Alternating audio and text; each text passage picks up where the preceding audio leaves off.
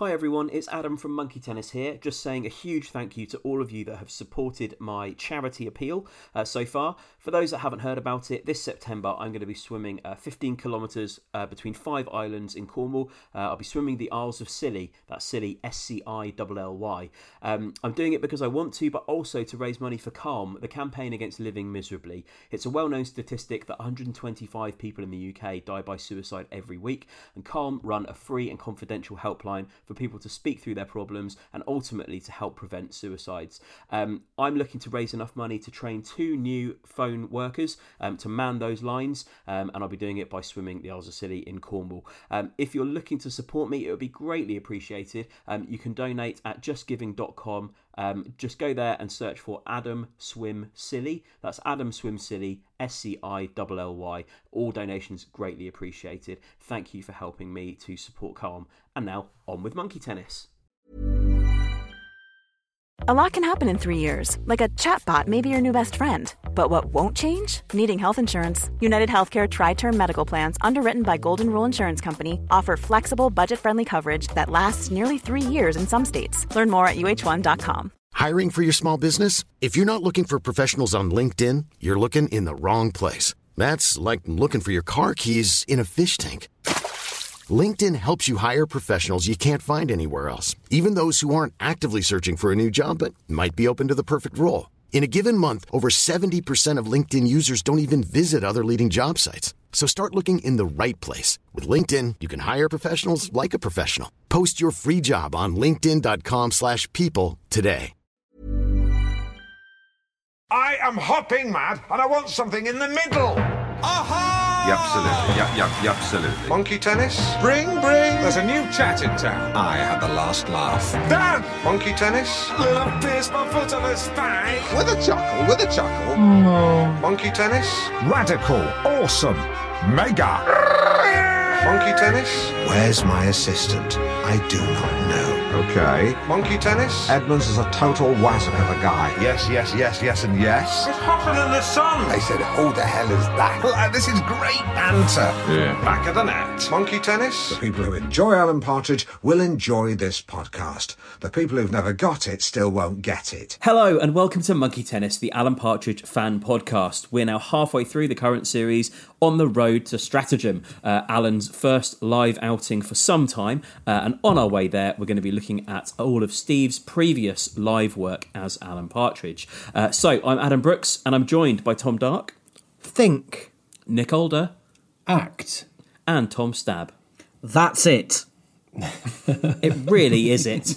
And speaking of things that are it, we're going to be starting with Steve's 1998 show, The Man Who Thinks He's It. But are we the men who think it's shit? Let's find out. You may well have opinions on Steve's live work as well. You might have revisited this in the run-up to our podcast.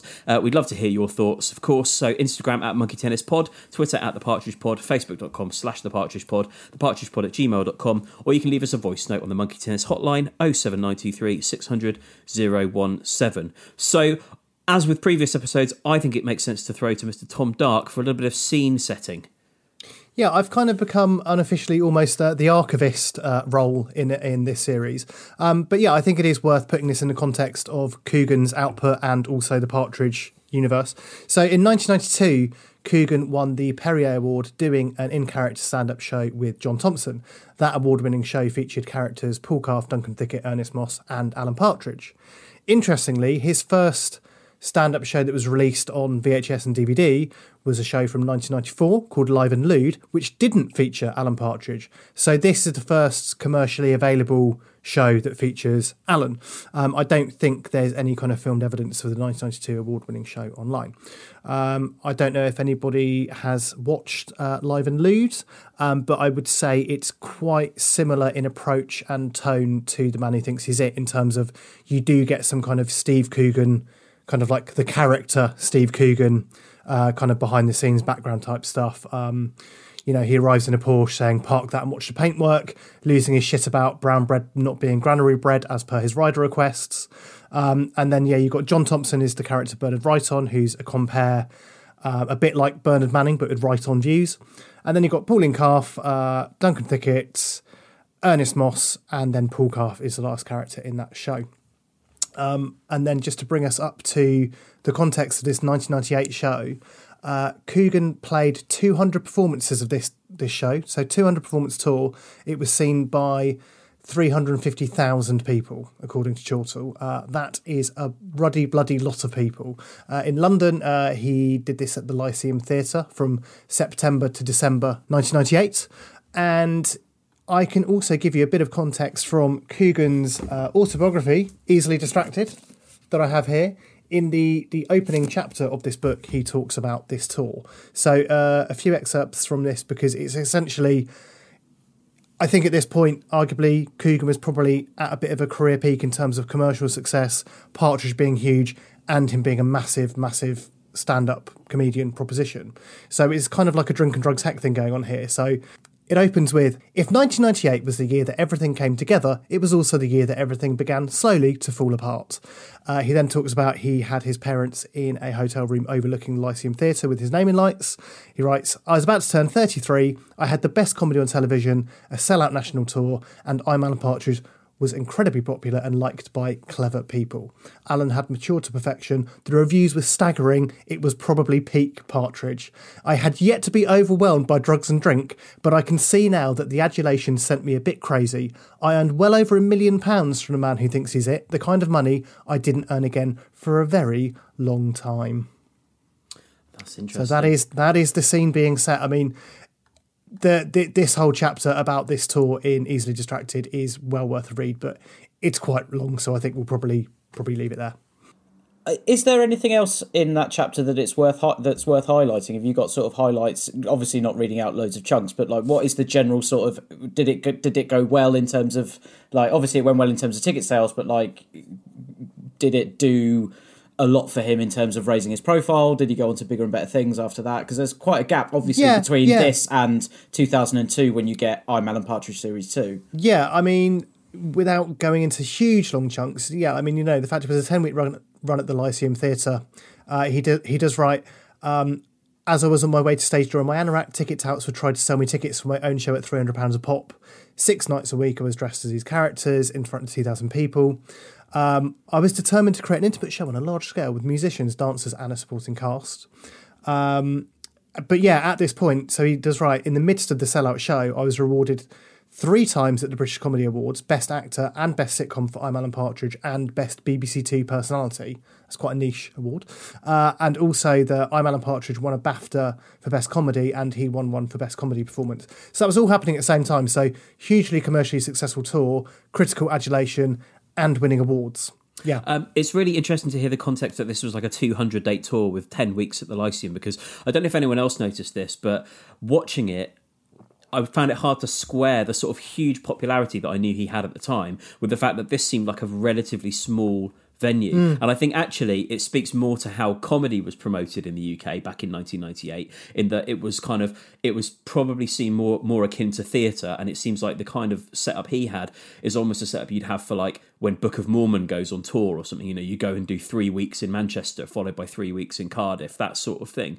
Whereas now I think this is almost before the advent of arena comedy, because I imagine comedians at that point, you know, perhaps rightly, didn't think that comedy translated to, you know, the O2s of this world. But obviously things have changed massively now. Stratagem will be an arena show. And I think that's only partly down to, you know, perhaps having less stamina as you get older. I think it's more about, you know, the commercials of it all, and you know, people, it being more accepted that you can now put a comedy show in a giant Enormodome. Well, I think there's a couple of points there, because I think by this point, I think you would have had like Newman and Baddiel at Wembley or whatever it was. You know, there was quite an infamous point where that was like the first time in kind of the early 90s where comedy did kind of go arena size.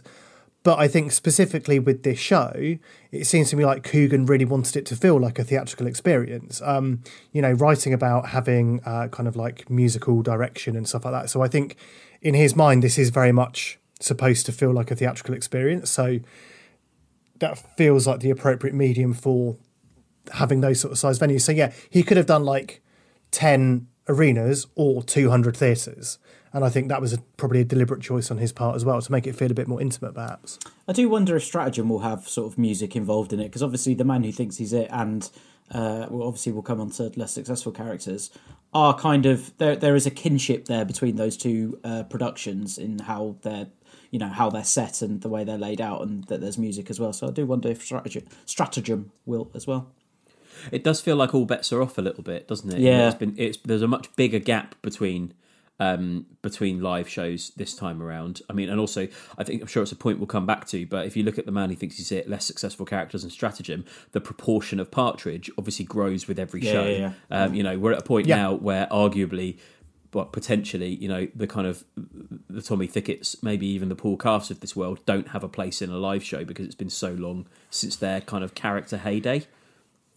Yeah, I would agree that's right, and I'm sure that's kind of quite a big kind of thing to draw upon as we go through these couple of live shows. And yeah, it kind of feels like that natural progression is an absolute no-brainer, that it's gone from, well, the fact that there was no Partridge in 94, it's half an hour of Partridge in 98, it's 45 minutes of Partridge in 2009, it's full Partridge in 2022. It just actually makes a lot of sense. And I think particularly when we delve into the content of what Alan is delivering, I think the format actually really hopefully will lend itself to what we kind of think Stratagem's going to be. Does the fact that this show was out in 1998, sort of broadly pre-ish internet, mean that we don't have much to go on in terms of critic reviews of the time? They're not archived? That sort of thing's not available online? Ooh, that's a good... I mean, I haven't come across any. Certainly all the reviews that I found looking for Partridge Live relate to, the show that we'll cover in a future episode rather than this one. So should we just kind of rattle through all the pre-Partridge characters? Any highlights to delve into? I mean, for me personally, I do love the Coogan, the character in this show. I think that's a particularly strong point. Yeah, I wonder if is it worth kind of... that feels like a sort of strand that we could sort of pull out a little bit, and I think kind of not to spoil too much my view of this, but I enjoyed the Steve moments almost more than the most of his kind of characters. I mean, we've kind of seen the sort of merging of Steve and Alan, but I don't know how you felt, but there's so much of Alan in Steve throughout these kind of little montages, and maybe we should kind of make it clear for people that haven't seen it. What you essentially get is these kind of sort of micro sketches of Steve kind of playing a version of the character of Steve Coogan. It's like a hyped up version of himself, like a ultra kind of lovey actory version of himself, isn't it? Yeah, so it's played as kind of a behind the scenes skit where you're seeing Steve playing this kind of ultra over the top version of himself. And I guess the overall theme is the people who are working with him in this production don't particularly like him, and Steve's ego is kind of out of control, is probably the headline view of how most of these kind of skits play out. Yeah, and I think there's a through line here. Like I say, that this kind of exists in Live and Lewd. It's very strongly a part of this, and we'll get into this next week with the 2009 show. But again, playing on this character that basically has the ego of a maniac, drink and drugs heck, and basically nobody likes him. I do like the fact he evolves that idea even further in the other live show that we'll discuss. But I mean, I love the fact it opens with the camera shot on his BAFTAs and things like that, and it's like once he introduces himself in the third person, you then get an Aston, like the actual text come up with his name, like you wouldn't know who that is. And also, did you clock first quite big visual gag when he had the animation exploding saying The Man Who Thinks He's It? Did you guys spot the gag there? Don't think so. No. Good. Okay. So like as the letters kind of tumble away from the explosion, for a split second it spells out shite. It's a really, really good little subtle gag there. And you've got Peter Bainham doing the voiceover section here, haven't you? Yeah, I did think that was Bainham. Yeah. But I do like the way that this is set up with him sort of arriving at the theatre. It's very good. Yeah. Have you got any of the quotes from this voiceover? I think these are just worth flagging. Has anybody got them? From Peter Bainham? Yeah. Oh, no, I've not got those. Go for it. Oh, so it's the biggest show for 600 years. His voice is insured for 99 billion quid. And they refer to like basically Steve like doing vocal warm-ups as Steve has one final dick about. I thought that was a lot of fun. And there's Julia Davis obviously, and some other guy. I don't really know who I mean, he didn't really go on to anything after he this, never really did he? went on to do anything The guy with else, this kind of spiky blonde hair. I like him. He's a bit punky. He's a bit punky, yeah. We're only joking. It's Simon Pegg, of course. So this would be pre-Spaced, right? And because Spaced was 99, I think, and he'd done obviously his cameo in or small part, because it's not really a cameo because no one knew who he was, in the first series of I'm Alan Partridge in 97. But he hadn't really done much else. So obviously this must have been when he was probably in the midst of writing Spaced. I mean, I guess, what years was Big Train? So Big Train was 98 to 2002. So yeah, this is kind of very early days for him. In fact, if Wikipedia is fully accurate, his kind of fourth TV appearance was in I'm Alan Partridge. So yeah, very early days for him. I don't know what you kind of thought. It was one of the sort of weaker moments of the kind of Steve character comedy, was the kind of the kiss moment with Simon Pegg. I thought that was a bit of a strange kind of scene. And I'm curious to hear your thoughts, looking back on that. Does that work? Is that funny? I thought it was one of the weaker parts of that kind of Coogan character. I like it personally, because I think what they're trying to demonstrate with the character there is like, it's almost like he'll try and fuck anything that moves. So he doesn't care. The fact his advances have been rejected by one of the female cast, he's then trying to hit on one of the male cast. Yeah, okay. Shall we start to talk about the other characters in the show and maybe touch on some of the highlights? So I think first up we've got Pauline Calf. Yep, I mean, it's a Coogan mainstay.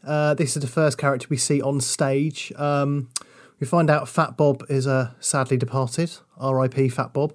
I mean, what did you guys think of this bit? Like, I think it's broadly funny, but I just don't know if it's aged that well. And I also feel like with Pauline Calf, the setup is kind of always the same. Like this book reading element of it, I think happens in every Pauline Calf live show that he's done. The main thing that I took away from it was that it's a sort of very bygone era of comedy, isn't it? That's kind of what you're saying about it not aging particularly well. It feels like, I know, Steve. It was a different time. It was a different time, is what I'm saying. But no, but not just in terms of the content, but just in terms of the type of stand-up comedy that it is. It just feels a bit like, I don't know, working men's club kind of very very basic comedy. And I think comedy in general, certainly, obviously, alternative comedy, whatever you want to call it, the format of what is and isn't comedy these days has kind of evolved so much that the lines between drama and comedy, there's so many things that are sort of black comedy. This is almost like, yeah, just a kind of, it feels like it should be in a room full of people smoking, drinking pints, and it's just it comedy has moved on effectively. So it's what at the time probably may have seemed a bit cutting edge, in that it's Alan playing this character Pauline Calf just doesn't feel relevant or Alan? as yeah, that's what I mean.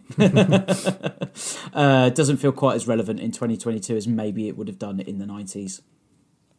Yeah, I think if you substituted this out with another personality that we didn't necessarily rate in the same way that you rate Steve Coogan, I think there's no way that we'd kind of defend this in the way that we might be doing now. I mean, I think it's very kind of cabaret in every sense of the word. It's got a bit of a cruise ship feel, isn't it? It's kind of got us entertainment on a kind of cruise ship. And I just think, as you said, Tom, it is comedy just of a bit of a bygone era, and comedy has moved on. I'm pretty sure if I saw this in 98, I would have found this very funny. But watching it now, I think it's just tastes have moved on, and comedy itself has moved on, and therefore it's hard to find this funny in 2022, I think. I really don't profess to be any sort of expert on the evolution of drag either, but it does feel like this is very much of a time where, you've still got kind of Lily Savage, Dame Edna Everage on TV, and there's an element, I think, in some aspects of drag around this time, perhaps not with those characters, but certainly with Pauline Calf, that it's the notion of a man dressed as a woman is supposed to in and of itself be funny, whereas now I feel like drag is much more of a kind of celebratory thing, less of a kind of, it's funny to look at thing, or certainly not that it's funny to look at anymore. So I think that's another good example of how this is kind of its time, and perhaps even at the tail end of an era, rather than, in the middle or right at the beginning of one. I mean, I think, I did like some of the some of the lines, some of the punchlines in this set, but I mean, you know, they could kind of work with any character because it's all about the subversion of the punchline. So things like, I thought I saw him walking past McDonald's, but he'd never have done that, or don't leave me with your daughter. You know, like the way those are delivered, it's, you know, it's pretty like kind of Route One stand-up comedy. So yeah, the character itself doesn't really actually enhance it, I don't think. But yeah, in 1998, perhaps so. I mean, for me, probably my favourite bit is when she's reading a romance novel and the kind of the end line is, "Get out of here, you shower of shite, fuck off," she said. You know, when he turns the crude up to 11 in that character, I think he inhabits it so well, I can't help but laugh at it. But yeah, it's kind of, it was a different time, yeah. So is it next up, is it Duncan Thicket? Yeah, I mean, I don't know if it's worth the Coogan bit we get before Duncan Thicket is he's had a 3 out of 5 review in The Guardian, which does then get pulled through the show. So he's read this. Well, in fact, I think the behind the scenes bit starts from shouting at a makeup artist, "Don't fuck me about." So again, you're seeing Coogan being an arsehole to the crew. But yeah, he's read this Guardian review and he says, "I feel a bit sorry for him. I won't let it bother me, but he is a fucking fucker," and then spits on the paper. So again, I just like they're really building up this character of Coogan the arsehole. But yeah, I think it's time for Duncan Thicket. I like Duncan Thicket. I think it's funny. Thank you. Same here. So what I would say is that obviously the character, the top line of the character is that he's meant to be a rubbish stand-up comedian. I think I can't help but laugh every time. I don't even think he's that bad a stand-up comedian. I think the jokes or the way that it's sort of told, I think it's quite good. I quite like it. I like Duncan Thicket. I wish there was more. I have a theory on this. Much like we know that when it comes to extras and Nick would genuinely watch and enjoy when the whistle blows, I think this is exactly Nick's level. Face value, yes please. I sort of feel like it should work, but I found this a bit of a struggle. But you're right, it would actually normally be in my wheelhouse. But yeah, I mean, this and David Daft, I didn't think it was that funny. The only bit I thought was quite good, although I did see the joke coming a mile off, was where he did the self-deprecating humour, and he just like that line was good. That is amazing. That is a good line. That is. I mean, look, I think for this as well, and it's like, yes, the jokes are obvious, but I think the conceit of this character and the delivery, because I mean, look, I think no matter what we think of a lot of these characters we go along, I don't think you can't really fault Coogan for his like comic delivery and timing, I think. No, definitely not. With particularly with Duncan Thicket, I feel like he's really having his cake and eating it, because he's basically doing all these Route One basic gags, but in the guise of a character. So he's allowing himself to do what would be really basic comedy that is in theory kind of beneath him. And, you know, the fact you've got this section about observational comedy. Have you ever noticed? And, you know, all those jokes are like so shit, but in the concept of the character it works.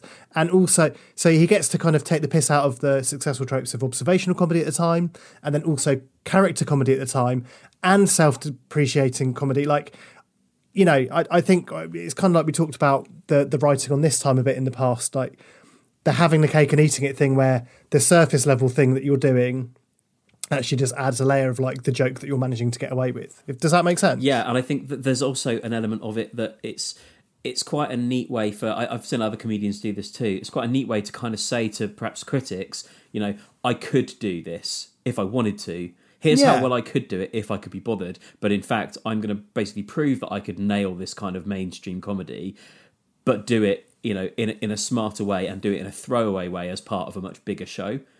So it's kind of... Is this basically the equivalent of Deftones releasing Back to School? Because they were like, the record label asked them to write a massive commercial bang, and they were like, yeah, fine, we can just do that, whatever we want. But it's just, what I would say about Duncan Thicket is, even though I said earlier I would like to see more, I think if you spent half an hour in the company of this character, it would get way too much. But for a nice... I don't need more. Minutes, I think this is just enough. Yeah, for 5 minutes, I think it's very, very enjoyable. Yeah, I mean, look, you know, because this is a thing, like, and I'm sure we'll get to this, like, you know, I've watched this so many times over the years. This was kind of, I remember getting into this at the same time as kind of all the Partridge kind of VHS, DVDs, whatever. And a lot of this section, I still can't help but laugh, even though the punchlines are so obvious and so basic. And, and also just lines like, look at me, I've got matching shoes. And if you think that's funny, thanks. Just, again, the way he delivers those, it just cracks me up every time. So for me, there's a certain charm to it. And maybe a lot of that is also bound up with nostalgia and familiarity. Like, I think that's also a given. But I do love this section. Although I would say the Celtic legend bit, the Wise Man of Stevenage at the end, that is a bit rubbish. It feels a bit like the whole segment kind of really fizzles out. Like, for me, I thought it was quite strong up till there. Lines like, I got stung by a wasp. I once got stung by a wasp for 50 quid. I'm don't run away, don't run away. It's a funny old world, isn't it? Except from war and diseases. I like that bit. Yeah, and the thing about when he's like making out with a man who's 50 in the cinema, laugh or cry, the choice is yours. I just love the way he kind of finishes off a lot of those lines. So for me, this is like classic Coogan, but the end bit just doesn't work, I don't think. We've another short interlude after Duncan Thicket before we go into Tony Farino. There's just a line in this that made me laugh. So he describes the show as Bruce Forsyth meets the internet, which is a line that's so preposterous and ludicrous that it just stood out as one of the highlights of those cutscenes. Yeah, and he's also still obsessed with the Guardian review at this point. This is when he says, I'd shove 3 stars up his arse. Besides, I don't let it bother me. And then he's made a toilet chain stuck into a ball of plasticine with fishhooks on it in case he meets the reviewer. So he's taking it fine. Yeah, he's taking it fine. He's chilled. He's chilled out. So next we have Tony Farino. I would say personally, this for me was definitely one of the weaker characters. I think it's the weakest character. By far the weakest character. I don't really have anything to say. Didn't really find any of it funny. Like this, the whole shtick of Tony Farino, never liked it. Never found it that funny. I don't understand why it's in there. Tony Farino, I feel, I might not be quite right on the timelines here, but I feel like it was one of the first characters cooked up post Partridge, or it was Coogan's next character after Partridge, and I feel like. I think you're right, in terms of like having BBC specials and stuff. I think for that reason it benefited from a lot of Partridge goodwill and good crossover, and I think perhaps it was allowed to continue longer than it should have. But I do find that there are some funny moments in Tony Farino, but I just think him as a character doesn't have a lot of staying power. I think it's kind of, the odd musical number, fine. Lest we forget, didn't he also duet with Bjork on Comic Relief one year, Tony Farino? Should we go to the fact cave for that quickly? Yes, you are correct. Well, that passed me by. I knew I didn't dream it. I was going to say about this bit, I have to give it to Steve Brown, aka Glenn Ponder. Lap Dancing Lady is a bit of an earworm. Like that did get stuck in my head over the past week after watching this. I do also think the musical numbers, just in and of themselves as songs, rather than the kind of the lyrical content, I think are actually really good. And the kind of the production of it, I think it was actually quite enjoyable. It just lacked humour for me. Like, there were some funny lines, but actually the production and the music side of it, I think, was actually quite strong. I think the other thing is a bit like Pauline Calf as well, just kind of this feels like comedy of a different time. Like, I don't think Coogan would have come up with a character like this now. It's, it is quite, deliberately so, it is quite sexist and stuff anyway, but it just doesn't, the tone of it just feels a bit wrong in a kind of 2022 lens, I think. But I was going to say, like, for me, I thought what was interesting, there's a bit when Steve Brown, like, kind of freestyles a bit on the keyboard at the end of the song, and he says to him, "What the fuck was that? This guy's in my ass all day." And I thought, that's very similar to Alan saying, "Surprise me in rehearsal, Glenn. Don't surprise me in the right show." Yeah. I think the best bit of this Tony Farino section, though, is Ordinary Girl. I thought that was a great gag. Get a girl up that you're going to serenade, and then the serenading is, you're an ordinary girl. I thought that was very funny. Also, she's about 8 foot tall. The Tony Farino phenomenon was broadcast on the 1st of January 1997. So around the time of the first series of I'm Alan Partridge. Oh. It is a British comedy written by and starring Steve Coogan. It centres around a concert given by the Portuguese pop star Tony Farino, a music and dance spectacular which featured pop stars Mick Hucknall, Kim Wilde and Gary Wilmot in cameo roles. Sorry, Mick Hucknall. Mick Hucknall. And then also there was Introducing Tony Farino, Who and Why. And interestingly... And good question. and this will come up later in the series. And then as part of the illusion that Farino was a real character, the BBC also showed a fake documentary interview about Farino's life called Introducing Tony Farino, Who and Why. And the interview, interestingly, considering what we spoke about last week, is conducted by Peter Baynham playing a character called Ross Woodward, a put-upon nervous interview host. Oh, so very that's similar. Interesting. Yeah, very interesting. Very similar to Roy Woolard, obviously, but no, in this Tony Farino show, he was Ross Woodward. Also thought it was notable that you said that the Tony Farino phenomenon was written by and starred Steve Coogan. No mention of any co-writers there. I don't know how much of Coogan's run was solely Coogan on his own, but I did wonder if The Rise of Partridge, where he's basically flanked by other co-writers, has sort of boosted him to the point that he tries to do Tony Farino alone, and that's perhaps why it feels like a thinner character. Well, actually, if you look at Wikipedia, Tony Farino Phenomenon was written by Steve Coogan and Henry Normal. Coogan's run was written by Steve Coogan, Patrick Marber, David Tyler, Graham Linehan, Arthur Matthews, someone called Jeffrey Perkins, and Henry Normal. Yeah, so and Henry Normal obviously it was his partner in Baby Cow up to a point. It was Coogan and Normal's company for a while. A couple of interesting things as well, just discussing all this. Like, I think there was also a spoof documentary about Steve Coogan a few years back, and also it's interesting the real documentary about Alan that was on the BBC in 2017. The documentary celebrating 25 years was called Why, When, Where, How, and Whom. So there's kind of some similarities going on there, which is quite interesting.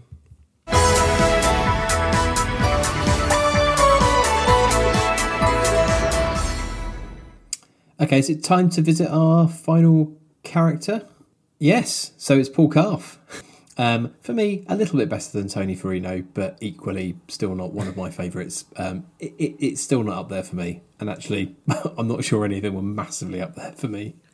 Paul Calf was basically Steve's calling card before Partridge, wasn't he? Like he is the biggest other character at this point. Yes. Yeah, I mean, that's it, because if you look at the 1994 show, Paul Calf is the final character, so kind of like the headline, as it were, very much with Alan being the headline here. Yeah, I hadn't really thought of it like that actually you'd build them kind of in that sense that your most or second most popular character you'd kind of leave to the end. I mean, again, I think there's a bit of like time and place here, isn't there, going on, that in the 90s I can see that this actually would be, you know, fresh and funny and I can see why it was popular, but the very fact that this character hasn't been revisited and, you know, he's moved on, we've moved on, comedy has moved on, I think kind of speaks to just the general appetite for a character such as this in this day. You say he hasn't been revisited. He is in the 2009 show, of course. Yeah, I'm sorry. But he's not been revisited on TV, if that's what you mean. Yeah, I mean, I think that even Steve would probably recognise that people, broadly, there are going to be people that still like this and still find it funny. Of course there are. I just think that generally speaking, this character, the popularity would wane, but people are always going to... There'll always be a percentage of people that will always enjoy this sort of thing, and I think he knows that he can probably revisit it in small doses, and that's kind of appropriate to do. Yeah, I mean, I wonder as well if we were all perhaps a few years older, if we might engage with his character a bit more because we might have more familiarity. Like, I think even though, you know, at the time, kind of things like the Day-to-Day and Knowing Me, Knowing You, being vaguely aware of them, like I think the Paul and Pauline Calf characters are characters that passed me by at the time. I don't think I had any awareness of them until I saw them in the live shows personally. So that, you know, that's just one of those things that kind of growing up watching TV in, you know, that era was a bit like if you didn't see it or tape it, you missed it. So did it occur to anyone else reviewing this and also, you know, more recent stand-up of Alan's, or Steve, sorry, that for the first time, it's not your parents' generation of comedy that you're having to kind of apologise for and say, oh, it was another time. This is the first occasion I think that I can think of that something that I remember coming out in the first place is now dated to the point that you wouldn't do it now. It was another time. It's the first time that another time is still my time on this time. I mean, although it's not like this is horrendous and like he'd be cancelled for it now. But it's just I just don't think he's aged very well. I think is what we're saying, right? Yeah, I mean, you probably wouldn't get cancelled for it because people would understand that it's in context. But there are certainly lines, words, slurs that come up across some of this stuff that you just wouldn't use now. And I mean, you can see it much more recently than this show. Even things like Little Britain. I think it was in the news this week. True, very true. Little Britain's been added back to iPlayer with all of the offensive sketches removed. So I mean, take out the offensive sketches, take out the unfunny sketches. You basically got a BBC Three short at this point, haven't you? I did like some of the lines that I did like in this though. When he talks about it being like real in the pouring rain with Dave Lee Travis. And also like a retirement home for the terminally shite. There's some nice use of words in that, I think. But I mean, generally speaking, this is probably, to me, it's hard to choose between Tony Farino and Paul Calf, which is my least favourite. I still would place probably Pauline Calf slightly above this.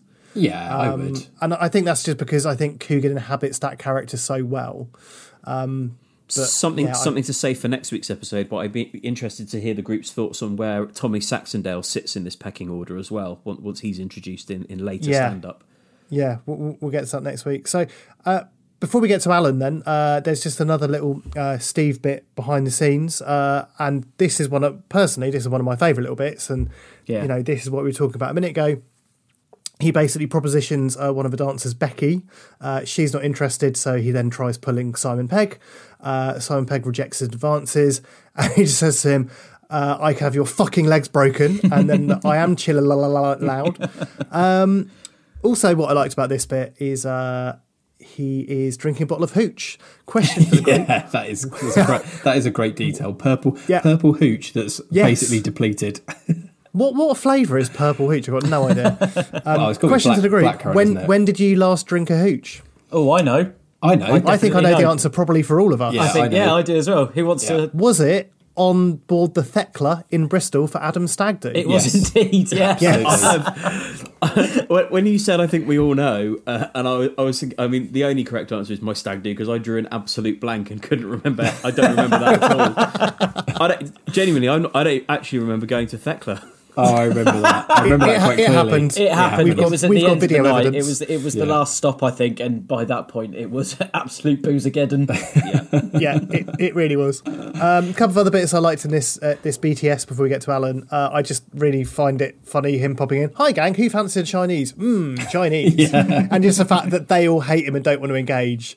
And you also have Steve Brown playing the keys, singing "He's the man we think he's a shit," which I also always enjoy. Right then, is it time for Alan Gordon Partridge? I believe it is.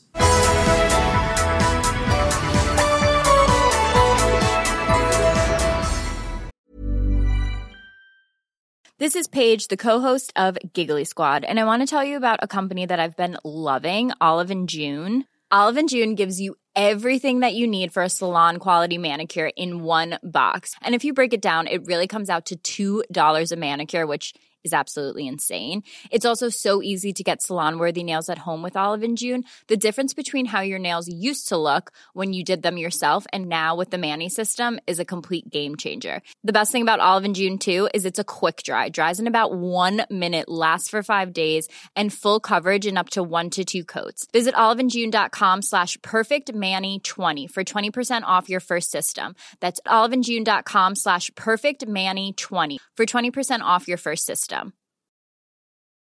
I'm Sandra, and I'm just the professional your small business was looking for. But you didn't hire me because you didn't use LinkedIn Jobs. LinkedIn has professionals you can't find anywhere else, including those who aren't actively looking for a new job, but might be open to the perfect role, like me. In a given month, over 70% of LinkedIn users don't visit other leading job sites. So if you're not looking on LinkedIn, you'll miss out on great candidates like Sandra. Start hiring professionals like a professional. Post your free job on linkedin.com/people today.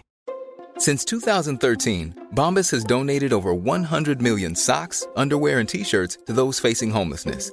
If we counted those on air, this ad would last over 1,157 days. But if we counted the time it takes to make a donation possible, it would take just a few clicks. Because every time you make a purchase, Bombas donates an item to someone who needs it. Go to bombas.com/ACAST and use code ACAST for 20% off your first purchase. That's bombas.com/ACAST, code ACAST. So yes, Alan's here, self-introduced, arriving in a champagne-coloured Vauxhall Omega. There's some really nice bits right from the start. I like the detail that he has to request in the introduction that everybody looks to the back, because otherwise that bit won't work in both the APU and in real life. You know, the visuals of the show would make no sense if people weren't already turned around looking for him. I love him kind of shaking hands with people, and then he gets to someone, he's like, not you. Yeah.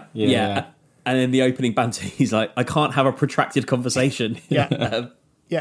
And then the music stops. Yeah, you're left with almost a similar situation, and where he has to kind of walk to the. Well, he has to instruct Glenn Ponder to create a special kind of musical accompaniment just to kind of see him to the stage, essentially. Yeah, and blames the audience member for making him late. Yes. Yeah. You see what's happened? Yep. And then also, to answer your question, it was a gift from Timex. See, I think this is... Are we meant to believe an audience member's actually asked him about his watch, or just that Alan wants to say that anyway? I would take it that it's basically like him trying to do a bit of a sponsorship thing, a bit like, is it a Rover? Yeah. the show is called Alan's Forum. Alan's Chat Forum. Don't forget the chat. Alan's Chat Forum, but for them, abbreviated to forum. Did you notice the set here? It's kind of like a mini Know Me Knowing You set. Very reminiscent of An Afternoon with Alan Partridge. The chair looks identical. I wouldn't be surprised if it was exactly the same chair. Yeah. Also, the forum gag. I don't know if this predates that, but the older listeners might remember a Trevor Simon section on Saturday morning TV called Art Forum, which was basically the same gag, Art for them, Art Forum, where effectively they would just sort of talk pretentiously about art, and every segment would end with them going, let's roll on the floor, and then they all just rolled on the floor.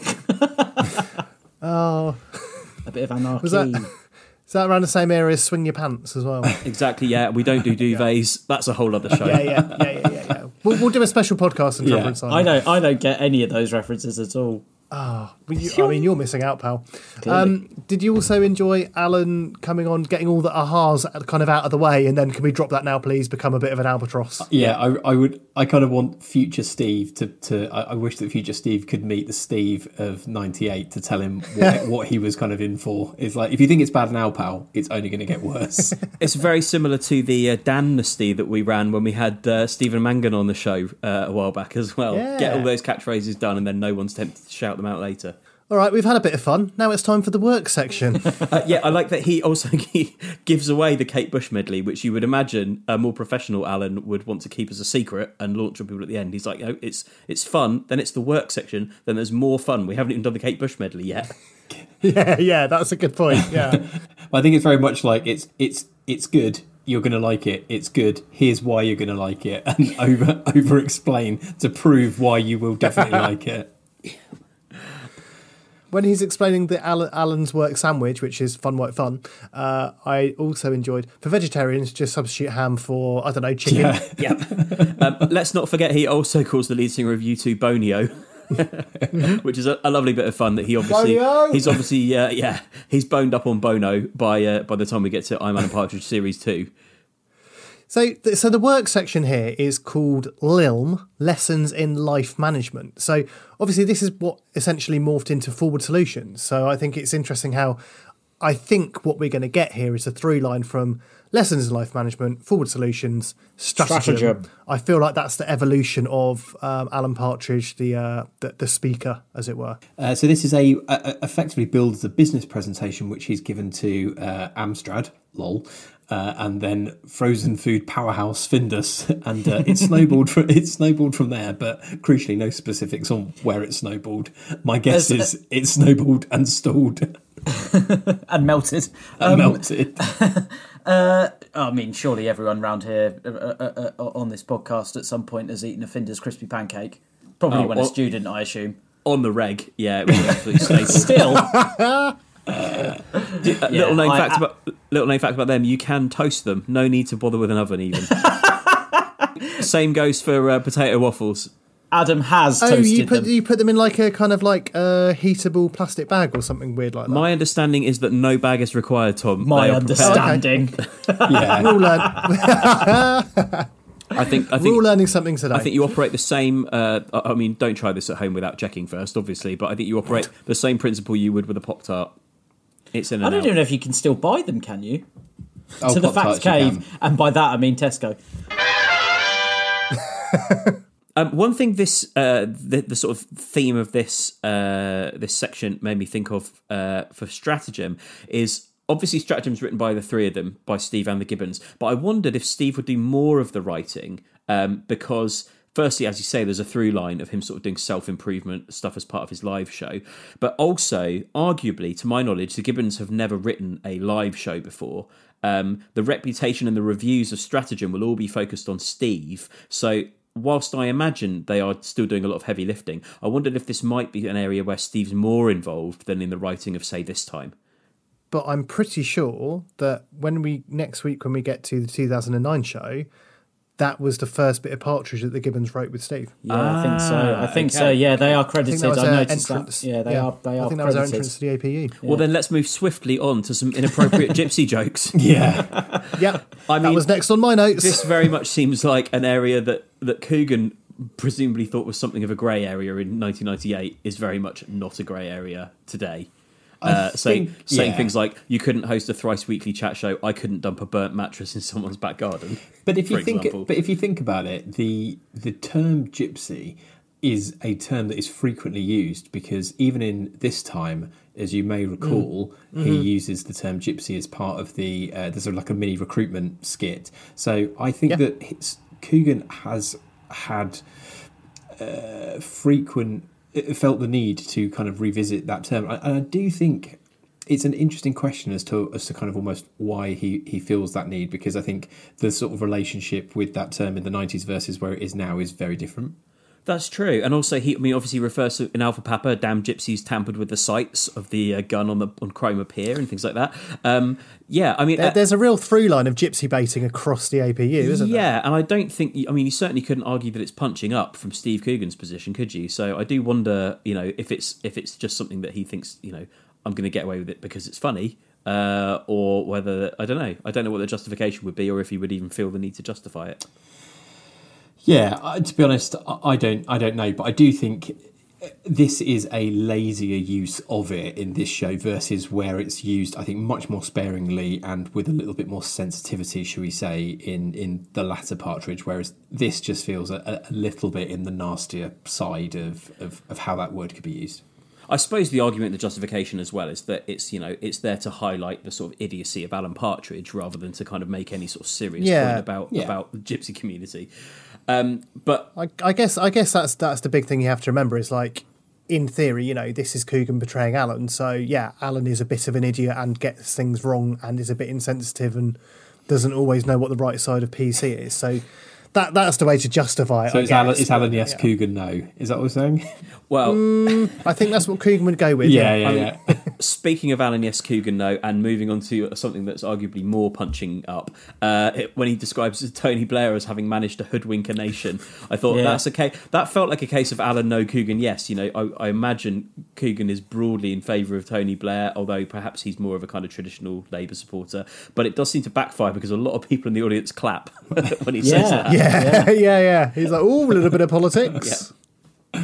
I don't know what you guys think about this as well, but I really thought when we get to this point in the show of Coogan being Partridge, to me, it feels like Coogan is, to use a kind of Partridge sort of term, is properly fizzing with energy. I just feel like there's a real physicality to his performance when we get to this character. He's properly bounding around the stage, like really leaning into it. So there's something about Coogan performing as Partridge more than anybody else, where he feels to just kind of be in the kind of natural element where it's just like it's all flowing as kind of like a comedy persona. Did you guys kind of pick up on that at all? Do you know what I mean? Yeah, I think so. And also because it's a stage show, there is more physicality required. Like he needs to kind of dominate the stage. He can't just be sat on a chair or in a meeting like he would be in televised Partridge. So yeah, we'll come on to the bit in a minute where he tries to straddle the armchair, but there's some really nice slapstick moments that I think you need in a theatrical I mean, show. I think the armchair thing is like, actually, that's really skillful and adept physical comedy. Like, that's actually quite impressive and very smooth the way he does that. Before we get to the sort of the chair straddling, should we just quickly touch on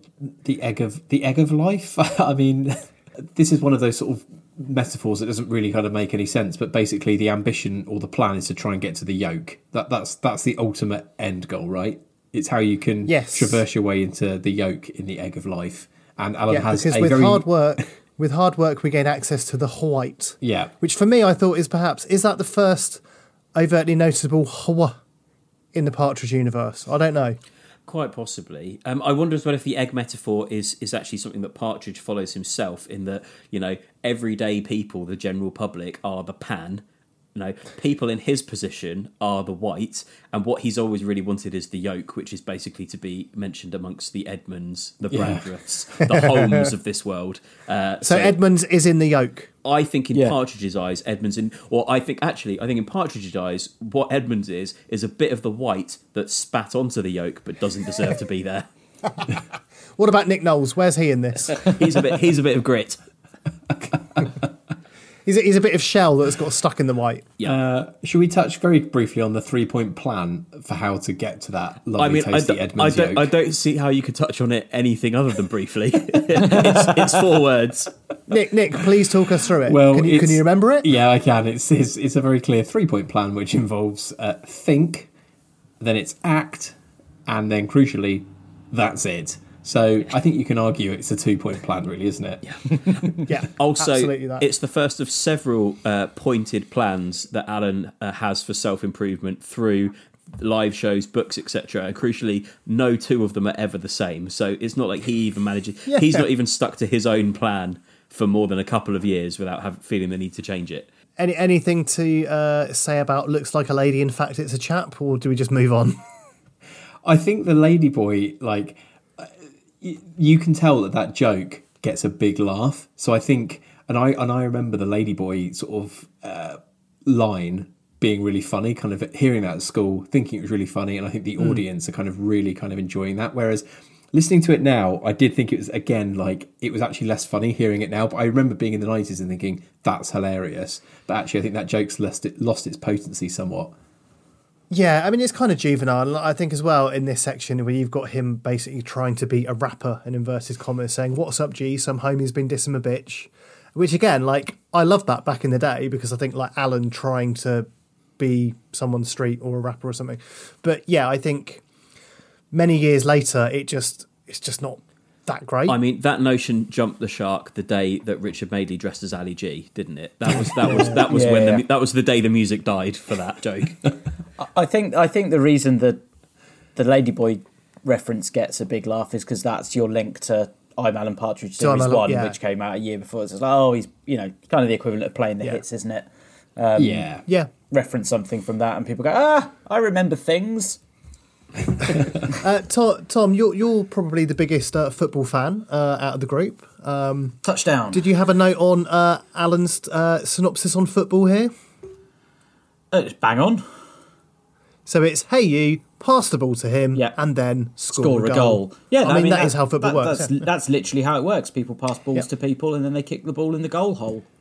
There is quite a few jokes about Man City being crap, though, isn't there? Which I feel like in 98 was funny, and in 98 they were really shit. And now the football boot is on the other shoe, and it scored a big goal, and now they're at the top of the leaderboard. Winning all the games, scoring all the goals. Nick is the second biggest football fan in the podcast. Yeah. Surprisingly, that he is probably, and that is that's the breadth of his knowledge. There you go. Come and celebrate with us at Main Road where we play. Should we move on to the work section and descriptions of a goldfish, perhaps? Yeah, this was among my favourite bits of the show because I feel like the audience really add to the atmosphere and sort of it builds to a nice climax. But also I do feel like, you know, Steve has prepared for this so well that the audience could have said anything and he would have made it funny. But the fact the audience suggestions are so wrong, but also not completely irrelevant. Can we talk about the man that gets up on stage in his massive sleeves? Yes, Yes, they are ludicrous. that's my first note. Yeah. The length of those sleeves. And the colour. I think we should share an image of this on the socials. Oh, God, I mean, talk about it was a different time. Yep, Jesus so- wept. Someone is required on stage and Steve gets a man up and he is wearing, what does he describe it, a peach shirt, is it? Yeah, Yeah. but it basically looks like a kite that has been fashioned into a shirt. It's huge. I mean, he's going to play a vital role, whatever it's going to be. He's got up on stage. He must be a vital part of the show. So good. So just to recap, the goldfish part is basically Alan's asking the audience to come up with attributes of a goldfish, presumably for another terrible metaphor like the egg one we've just endured. Has everyone got a note of all of the suggestions that the audience offer? I don't know if I got them all, but I've got big sharp teeth. Yeah. Gravel, which always makes me laugh. Hang on, it starts sensibly, doesn't it? Someone says Gills. fins or gills. Oh, yeah. Gills is first. Yes. Yeah. I think I've got the more nonsense ones. Then it's basically. fins, and Alan poses, which came first, the fish or the yacht? Because that is a thing that makes sense. Then it's gravel. I think at this point he says, you know, I think you're shouting out to have a bit of fun, but this is the work section. I made that clear. Yeah. Batter. Batter, yeah. Batter and water. Yeah. I have a theory, and that theory is that when whoever shouts out "big sharp teeth" shouts out "big sharp teeth," the camera cuts to an angle that is never used again, and it is basically the view that person who would have shouted that out has. It's a through line from where they're sat to where Steve is on stage, and that camera angle is never used again. Why? Because I think it's a stooge who shouts out that and gets, because it's the first one and it gets everyone going. Once the first one goes and Alan/Steve reacts to it, that gives the audience carte blanche to then start shouting out silly ideas. So I think the first person who shouts out "big sharp teeth" is a cameraman or a plant. Also, big sharp teeth does have a bit of a hint of a polished line about it, doesn't it? Like, yeah. Big sharp teeth. You know it's what? got comic time. It's got comic timing. It's got cadence to it of someone who has planned that. Yeah. I feel like as well Big fresh that gobs. might get shouted out more than once. So perhaps it was kind of they just had that as a prompt point whenever they felt the audience weren't going to engage enough. I mean, it's just the same like, you know, in a TV studio, you have a floor manager that will start the applause. You have somebody to get everybody else to kind of go along with it. And odds on, over 200 nights, you're going to have one or two that are shit, or you know, people aren't engaged. I mean, I do think it's absolute. The way that this plays out, particularly on what we've got in the DVD here, is absolute gold for Coogan, because the more the audience try to be funny, the more he can emphasise that Alan would genuinely be annoyed by it, which just makes for a more comedic experience. It's So he absolutely brilliant. doesn't have to, because normally in a heckle, the onus is on the comedian to then like destroy the heckler. The onus shut is, it down, don't rise to it, don't be annoyed by it. Well, more so like the onus is on them to quip something back to the person who's heckled in order to get one over them, you know, to be really witty and funny in the moment. The comedy of Alan is that he isn't that witty and isn't that funny, so Steve doesn't have to have that kind of immediate reactionary hilarious thing. He just has to be a bit annoyed and people will find it funny. He doesn't have to come up with a hilarious quip back. He can just get annoyed as Alan within the context of Alan and people will find it funny. Yeah, and just reprimand the audience. Yeah. So, for example, saying you're trying to be anarchic. Perhaps you're a member of Chumbly Wombly, which is exactly a bit. If someone in the you know comedy store did that, it probably wouldn't get much of a laugh. But because it's Alan, it does. It makes sense. That brief Chumbawamba rabbit hole I went down as a result of this, I realised for the first time it's Chumbawamba, not Chumbawamba with a U. Is it? Yep, Chumbawamba. And also they were previously known as skin disease and scab aid.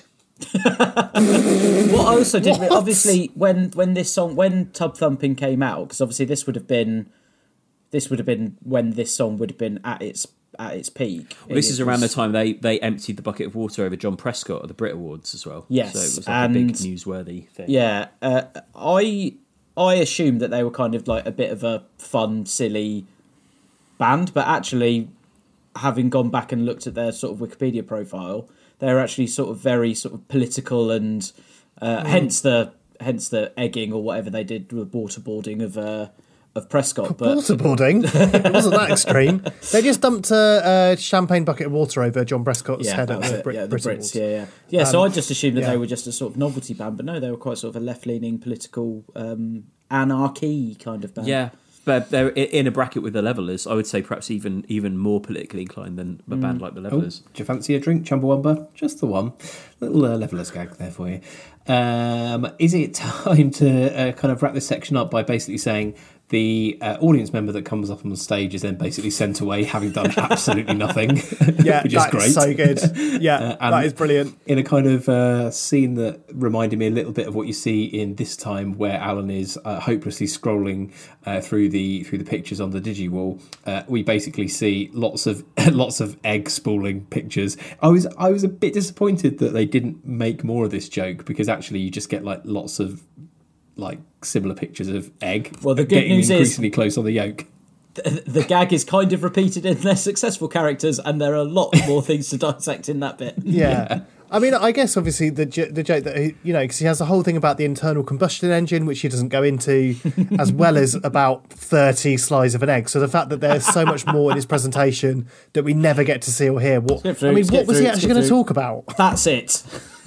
I like that around this point they've also established a bit of a trope of Alan's where he often doesn't define what he isn't without also feeling obliged to then repeat what he is. So I'm Alan Partridge. I'm not a healer. I'm Alan Partridge. Yeah. Yeah. I think as well I do quite like around the era of I'm Alan Partridge. That is a very strong character trademark. That the amount of times he literally says I'm Alan Partridge is a bit fun. Did anyone clock, and I know the answer to this is basically going to be that, you know, it was written in 98 and it doesn't need to be part of the sort of wider Alan narrative over the years, but did anyone clock what Alan says happened in 92? I did, yes. So this is his wife. So this is Amstrad making it happen in 92. Yeah, Amstrad made it happen. That's the first thing that happened in 92. But I think what you're going for here is wife left him and then came back. Yes, shock horror, new news. Because he'd won a small inflatable speedboat. Also, he says inflatable speedboat, I'm hearing dinghy. It's that. So we've obviously never heard kind of this before and since, but it turns out that Carol briefly came back when Alan kind of dangled a dinghy in front of her and she couldn't say no. Bangled a dinghy. Although, you know, the one thing we do know, there are a few discrepancies around Alan's wife in the early eras because, remember, in the very early days, she was a zombie. So, you know, you can let some of these details go. Okay, it's time. Is it time for Wendy Banachek? Yeah, it's Compact Chat with a special guest, and it's Wendy Banachek. And of course, I mean, this came as absolutely no surprise that he's got an interview with a lady. Dry Stone Waller? Yeah, he's got an interview with a Dry Stone Waller. Which remember, he struggled on guests. For this, remember, this is the fun section as well. I really like her aha as well. She absolutely fumbles it, and it's brilliant. Yeah. But I think what gets me every time is the fact she just goes, "What?" in response. Like he's livid and kind of baffled. But I love that because obviously the implication is like, perhaps, Alan, your catchphrase isn't as iconic or widely known as you seem to think it is. Yeah. Do you think Coogan felt obliged to include a chat section to sort of please the people who came to Alan through Knowing Me, Knowing You? I don't think it's about appeasing. I think it's just at that point, that was the character, that's what it did. It was fairly obvious for it to kind of follow that sort of trope. So it wasn't as developed as it was now. So I just sort of think back then it probably made sense. And we're in for a lot of laughs because this guest has bulimia and severe depression, which is also quite an odd thing to make light of, I would say. And also, he pretty much opens with a story about how his urine infection turned his wee the colour of stout. So it's the fun section's off to a fun start. Yeah. It's a bit like I forget which show it is in where he interviews the Milky Bar Kid, which is Simon Pegg, like a fictional version of Milky Bar Kid, and they're basically really depressed and stuff as well. So it's this kind of thing where he just doesn't really, he can't deal with the difficult subjects and kind of like the conversation that would raise, where, you know, obviously the joke being like a skilled interviewer would know how to adapt to that and probably actually go, oh, this is what I should make the interview about because it's actually a more interesting topic of conversation. When he's like, stop talking about your personal problems because he just doesn't want to get into it. He's more interested in imagining dry stone Waller women as bearded ladies working through the night eating mice. The mouse eating thing I thought actually reminded me a bit of his Hawker guest in Anglia Lives as well. So he's got a bit of a through line about eating mice for some reason. So eating mice and jokes about gypsies and eggs. All very prominent in the APU. Yes, and then also a racial slur around Chinese people, which is the main thing that comes to mind when I think about stuff that you wouldn't do in a show today. Yeah, I mean, again, he just about gets away with it because of the context and how it's delivered and the fact that she's like, no, that's not right, we wouldn't say that. But yeah, I don't think you'd risk a joke like this now, would you? No. And kind of... He makes that joke and it's undone by her saying, no, that's racist, but it's like, but actually you have made the joke, and yeah, I think it's a bit of like you've gone there, you have said the slurs, so you've literally done it. I think it's in the context of this, it's not great, but you know, we've done enough scene setting and it's there. That's it basically. Alan has to try and veer her away from talking about her problems. She's actually quite adept at turning any question into bringing it back around to the issues that she's facing. So he says, you're talking about your problems again. She goes, sorry, it's nice to have the chance to actually chat about them. He's like, I know, just don't. Yeah. How much do we want to dwell on the kind of Vominos story towards the end of this section? I think from now onwards, I think this really goes downhill for the rest of the show. The Not even with the medley? I've never found the medley very good, to be honest. I've never found it funny or particularly good. But I just think from now on, the whole sick chat goes on way too long, and I think you can tell that it loses the audience as well. I don't think the audience particularly go with it that much. The one bit I did love was when he's talking. He talks about the story. His friend used to pretend veg soup was sick, and then Adam would pretend to eat it like a dog. But then when Alan goes, "But it backfired," there's a really nice moment of silence there, where the audience then kind of roar a bit because whatever is coming next, you know, is going to be funny. Like that's almost a punchline of its own. And the story, the story's only halfway through. So that's in a way, it would almost work with him just going, and then it backfired, and actually not going into the detail. I think it would almost work as well. I mean, personally, I love the Kate Bush medley. I mean, it's not, to be fair, it's not necessarily that funny, but I just really like it. I don't know. Again, it's a familiarity thing. I've just watched it so many times over the years. I fast forward through it. I would just like to quickly touch on Wendy's overdose as well, which is glossed over very quickly. I really thought this was going in a different direction. I thought it was very much the obvious joke, and the one they've avoided was that she, you know, slips out that she says she's taken an overdose. Alan continues to run the interview like normal, and then I thought about 30 seconds later he'll go, "Sorry, what?" like that, and then it will derail things. But no, he's so keen to get to the medley. She's taken 200 pills, and he just ignores it. And the fact, again, if you go back, the timing and the delivery of this, the fact he literally just turns away from her, pulls out the mic and starts singing, is absolutely brilliant. It is good. Yeah.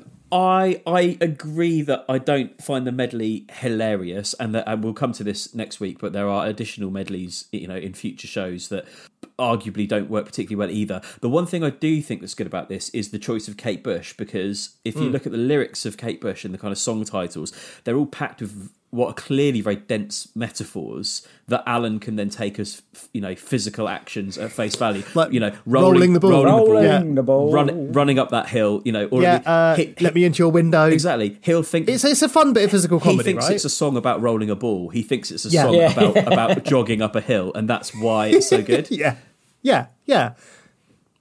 This is obviously recycled for Comic Relief as well, wasn't it? He basically redid this. Yes, this was in Comic Relief 1999, which was the one also with Brian Ferry, which was also got a bit of a replay action in Anglian Lives, Coming up to the end of this, I don't know if anyone else found this a bit jarring. I found it quite weird that the credits ran over the show itself. Like, with comedy these days, everyone would be off stage before you see the credits roll. So the fact that it was given that kind of almost like a sitcom or a sketch show feel by having credits over the show while it's still happening felt quite weird. I feel like that was just more commonly done back in the day for whatever reason. I feel like a lot of shows have that. Maybe it's literally like you can have a little bit less tape in a VHS cassette, which saves you a bit of money or something weird. I don't know.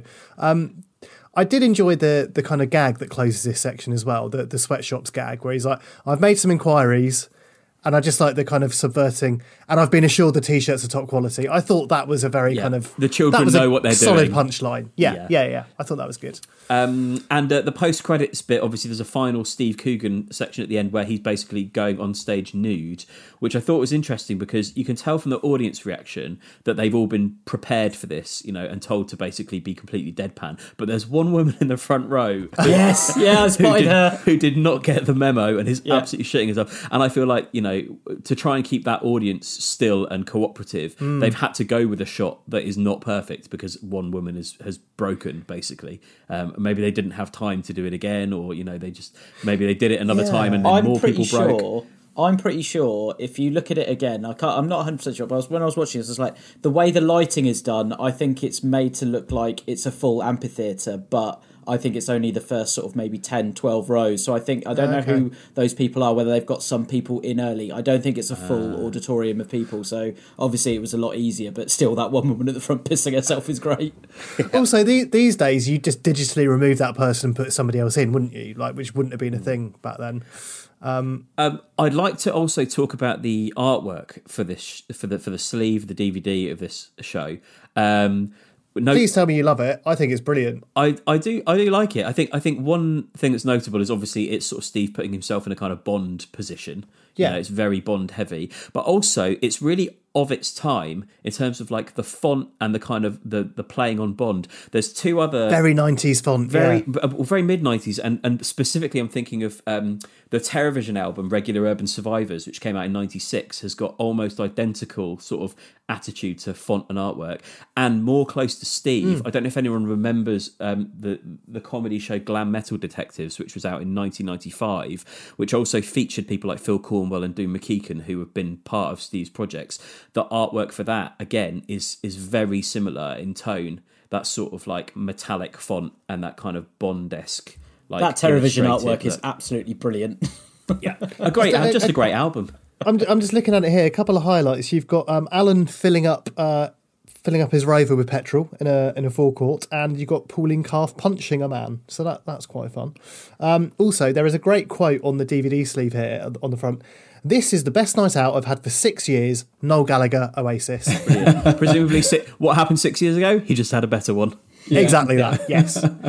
Has anyone got anything else on the epilogue? Because I thought we could have an actual epilogue with a bit of Coogan's drink and drugs heck, where when we're done with the show, I can just tell you how he leaves this era in his autobiography.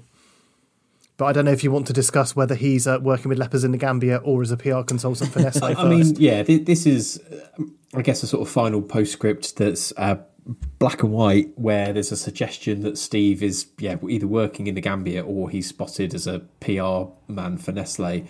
I thought this was kind of unnecessary, to be honest, and actually didn't really work, wasn't particularly funny, and it felt like they sort of misjudged how to end it, because actually him being naked at the end of the show, it's like, cut it there. That worked. That's the ending, would work. Right? And I think this, and it's so somber that it kind of kills the mood of the show. So for me, that ending it just didn't work, and it was a shame that it ended like that.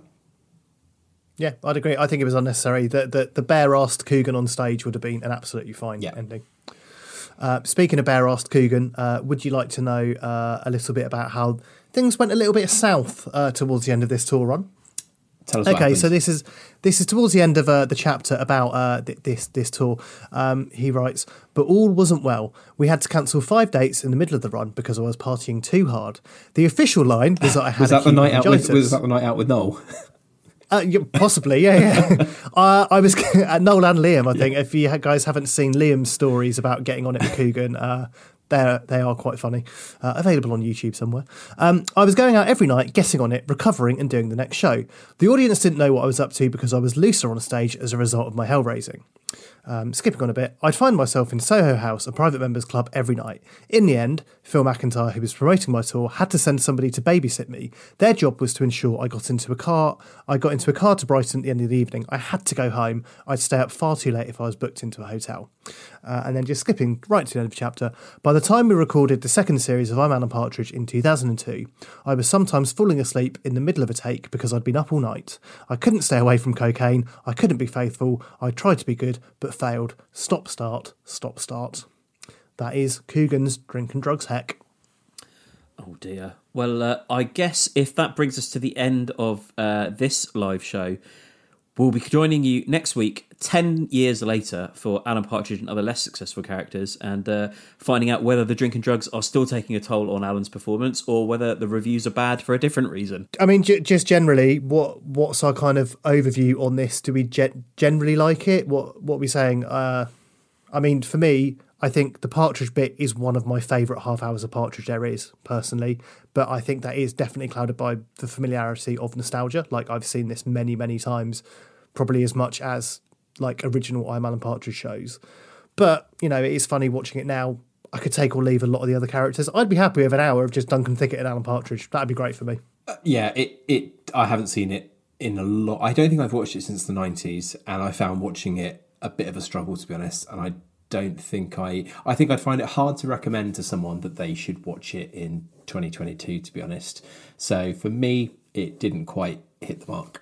It's funny, I'm kind of somewhere in between Tom and Nick, to be honest. I would recommend this to someone, but I would only recommend that they watch the Partridge bit, because I think there is a lot of really great stuff in there. Duncan Thicket I like. It's a nice little 5-minute sort of palate cleanser sort of thing. Don't run away. And I mean, it's probably a 6 out of 10. It's probably a 3 out of 5, to be honest. That Guardian review was probably bang on. I feel like in places it's quite thinly written, and it almost feels like a show that's written knowing that they can do a certain amount of coasting on goodwill and fame. I didn't not enjoy it, but I do think I do think it needed a bit. We could have done it with a fiercer script editor. But yeah, overall, I did enjoy it, but I feel like there's better to come. And yeah, I don't know that live is the best forum for Alan necessarily. I think I enjoy the stuff that is on TV and radio a little bit more.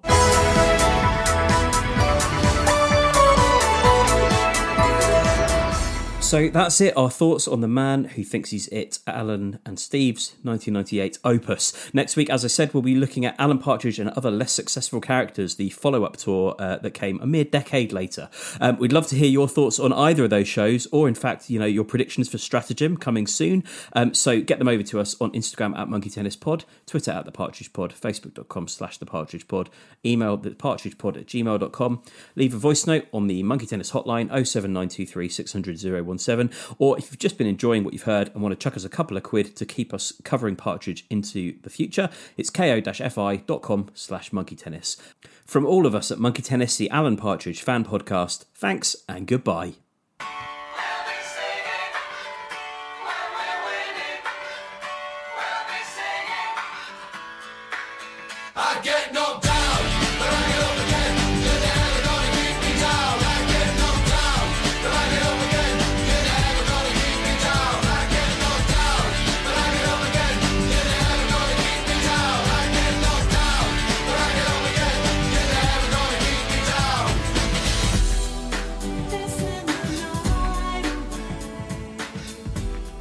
Hopping mad, and I want something in the middle. Aha! Absolutely. Monkey tennis? Bring. There's a new chat in town. I had the last laugh. Dan! Monkey tennis? Little pierce my foot on a spike. With a chuckle. Monkey tennis? Radical, awesome, mega. Monkey tennis? Where's my assistant? I do not know. Okay. Monkey tennis? Edmonds is a total wazzock of a guy. Yes, and yes. It's hotter than the sun. I said, who the hell is that? This is great banter. Yeah. Back of the net. Monkey tennis? The people who enjoy Alan Partridge will enjoy this podcast. The people who've never got it still won't get it. Hey, it's Paige DeSorbo from Giggly Squad. High quality fashion without the price tag. Say hello to Quince. I'm snagging high-end essentials like cozy cashmere sweaters, sleek leather jackets, fine jewelry, and so much more. With Quince being 50 to 80% less than similar brands. And they partner with factories that prioritize safe, ethical, and responsible manufacturing. I love that. Luxury quality within reach. Go to quince.com/style to get free shipping and 365-day returns on your next order. Quince.com/style. When you make decisions for your company, you look for the no-brainers. And if you have a lot of mailing to do, Stamps.com is the ultimate no-brainer. It streamlines your processes to make your business more efficient, which makes you less busy. Mail checks, invoices, legal documents, and everything you need to keep your business running with Stamps.com. Seamlessly connect with every major marketplace and shopping cart. Schedule package pickups and see your cheapest and fastest shipping options from different carriers. With rates up to 89% off USPS and UPS rates. And with the Stamps.com mobile app, you can take care of mailing and shipping wherever you are. Make the same no-brainer decision as over 1 million other businesses with Stamps.com. Sign up with code PROGRAM for a 4-week trial, plus free postage and a free digital scale. No long-term commitments or contracts. That's Stamps.com. Code PROGRAM.